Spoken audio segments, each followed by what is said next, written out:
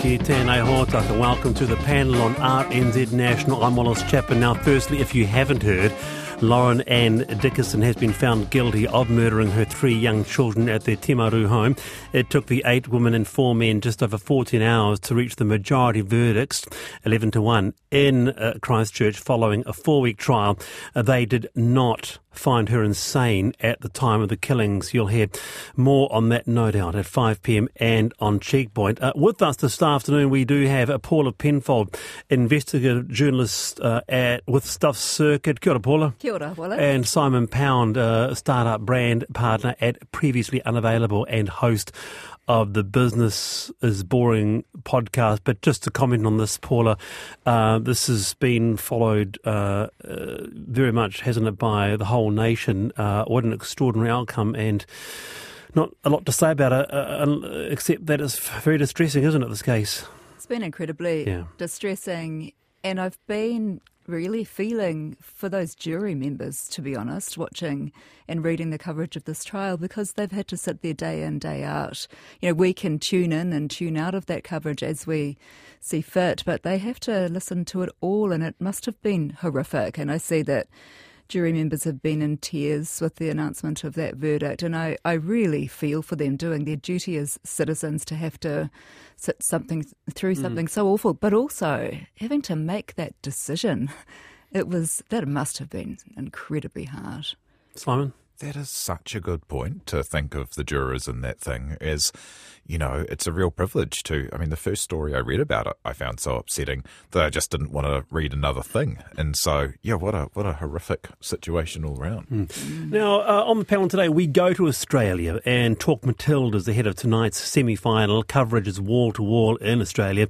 Matildas merchandise is apparently harder to come by than a Taylor Swift ticket. We talk about that. Also, National MP Sam Ifundale says the quip about his wife's grocery shopping is not sexist. I work 80-odd hours, he said. So what is the workload of an MP? That at 4:15. And we actually talk about jury trials today, when a jury trial might not be applicable. We talk about that. So with us, Paula Penfold and Simon Powell. I wanted to bring this up, but let's talk about a very cool idea, though. Many of you might relate to this, the behaviour of parents on junior sports games.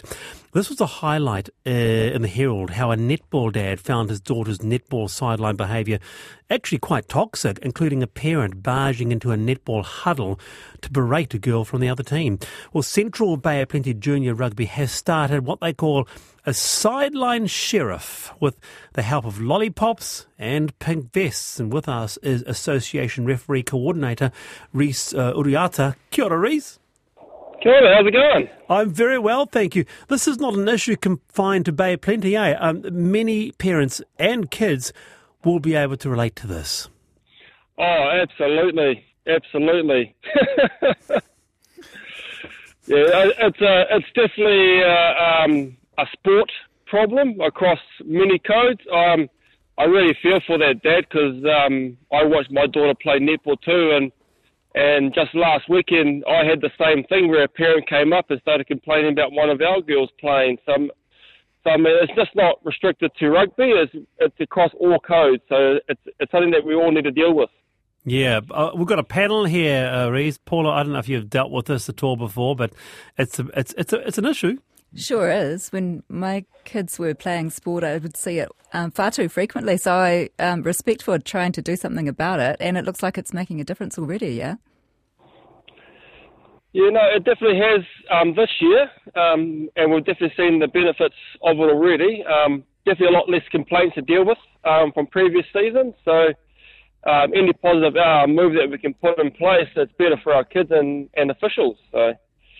Simon, the idea of a sideline sheriff, you've got the pink vest on, you've got lollipops, because the idea, Simon, is when you suck a lollipop, you can't talk. Is that why you keep giving me lollipops? Yeah.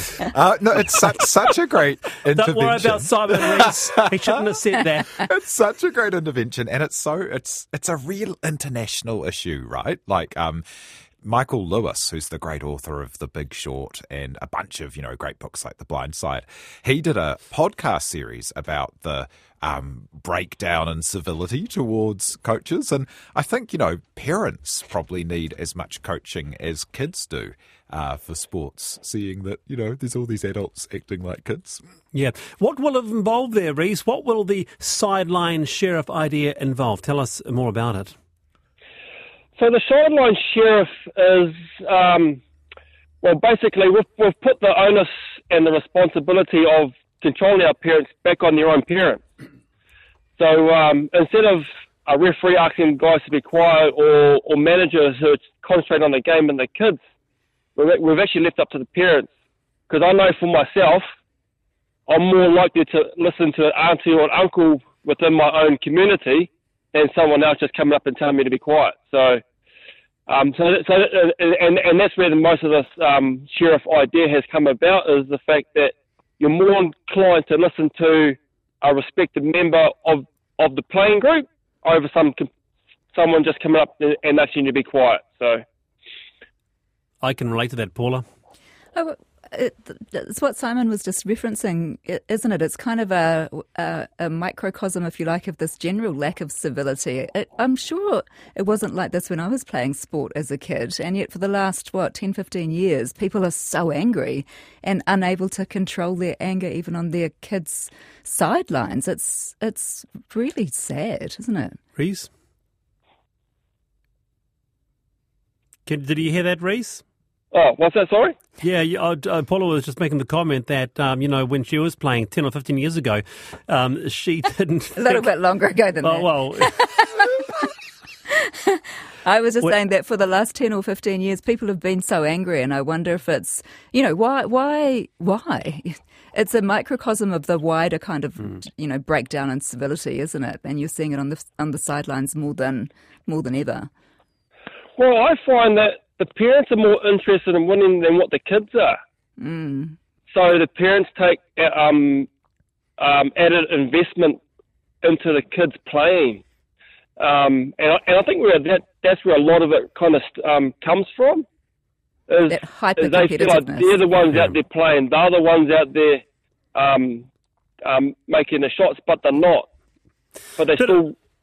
Bit of response on this, Reece. When my son was at primary school, I hated Saturday sport because the parents were revolting.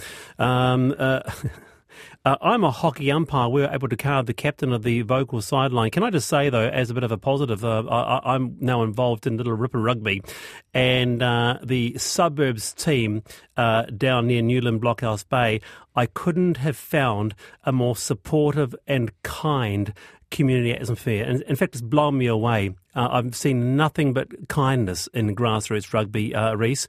But this sounds like such a great idea, sideline sheriff.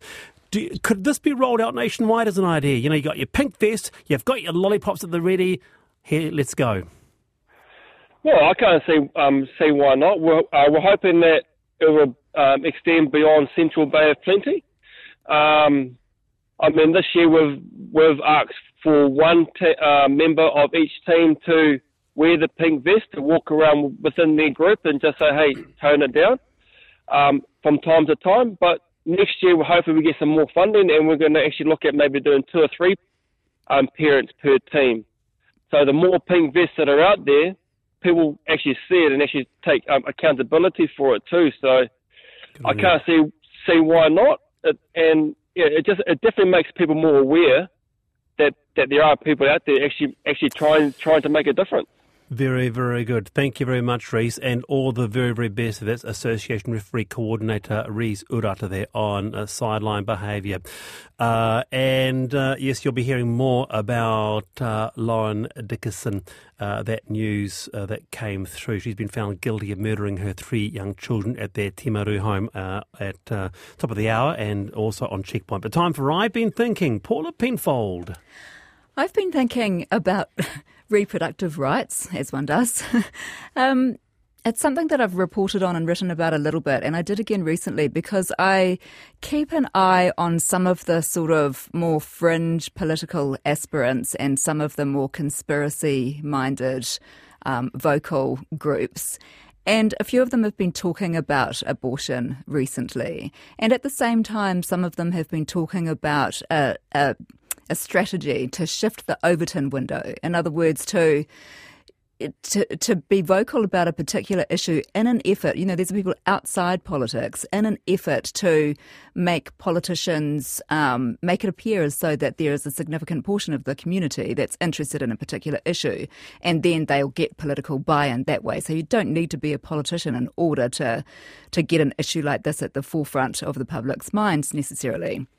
Some of those political aspirants who've been speaking about reproductive rights in New Zealand and abortion get the facts horrifically wrong. They say things are legal in New Zealand that are not. They talk about full-term abortions and they do some pretty horrific fear-mongering. And so what I've been thinking about and worrying about, frankly, is the fact that while it's unlikely to be an election issue this year, because, let's face it, not many politicians actually want to talk about it because it's not a vote winner, you're likely to attract ire. Those of us who are interested in protecting reproductive rights do need to keep an eye on this. Look at what happened with Roe v. Wade in 2022 in America. If a 50-year-old constitutional right can be wiped away just like that, then the legislative progressive changes that have been made in New Zealand since 2019 are vulnerable too. Very good. Paula Penfold there. Simon Pound, I've been thinking. Yeah, I've been thinking about the fact, you see so much news at the moment about how everything's terrible, and with an election year, all the politicians are wanting to tell you how bad everything is. And it's just such a negative environment. And it makes me think about how I've had this idea for a while that the news could use with a disclaimer, like the TV news, so not good long-form content like Paula on stuff or, Radio New Zealand, but, the 30-second news stories that try to cover the big issues. And there's never been a better time to be alive. On any single metric that you can think of, we are living better lives than any king or queen of history before the 20th century. Your children are more likely to, make it through childbirth and life, and you have better access to food and travel and health, and you're less likely to die of violence or have war. We are, like, on any measure, the luckiest people alive. And it would be kind of cool if the TV news started and said, hey, we're going to show you a bunch of pretty rough stuff, but we actually had to comb through hundreds of countries and 7 billion people. I want to ask that can be our question of the day. Just last year, the UN said the world is on a highway to climate hell.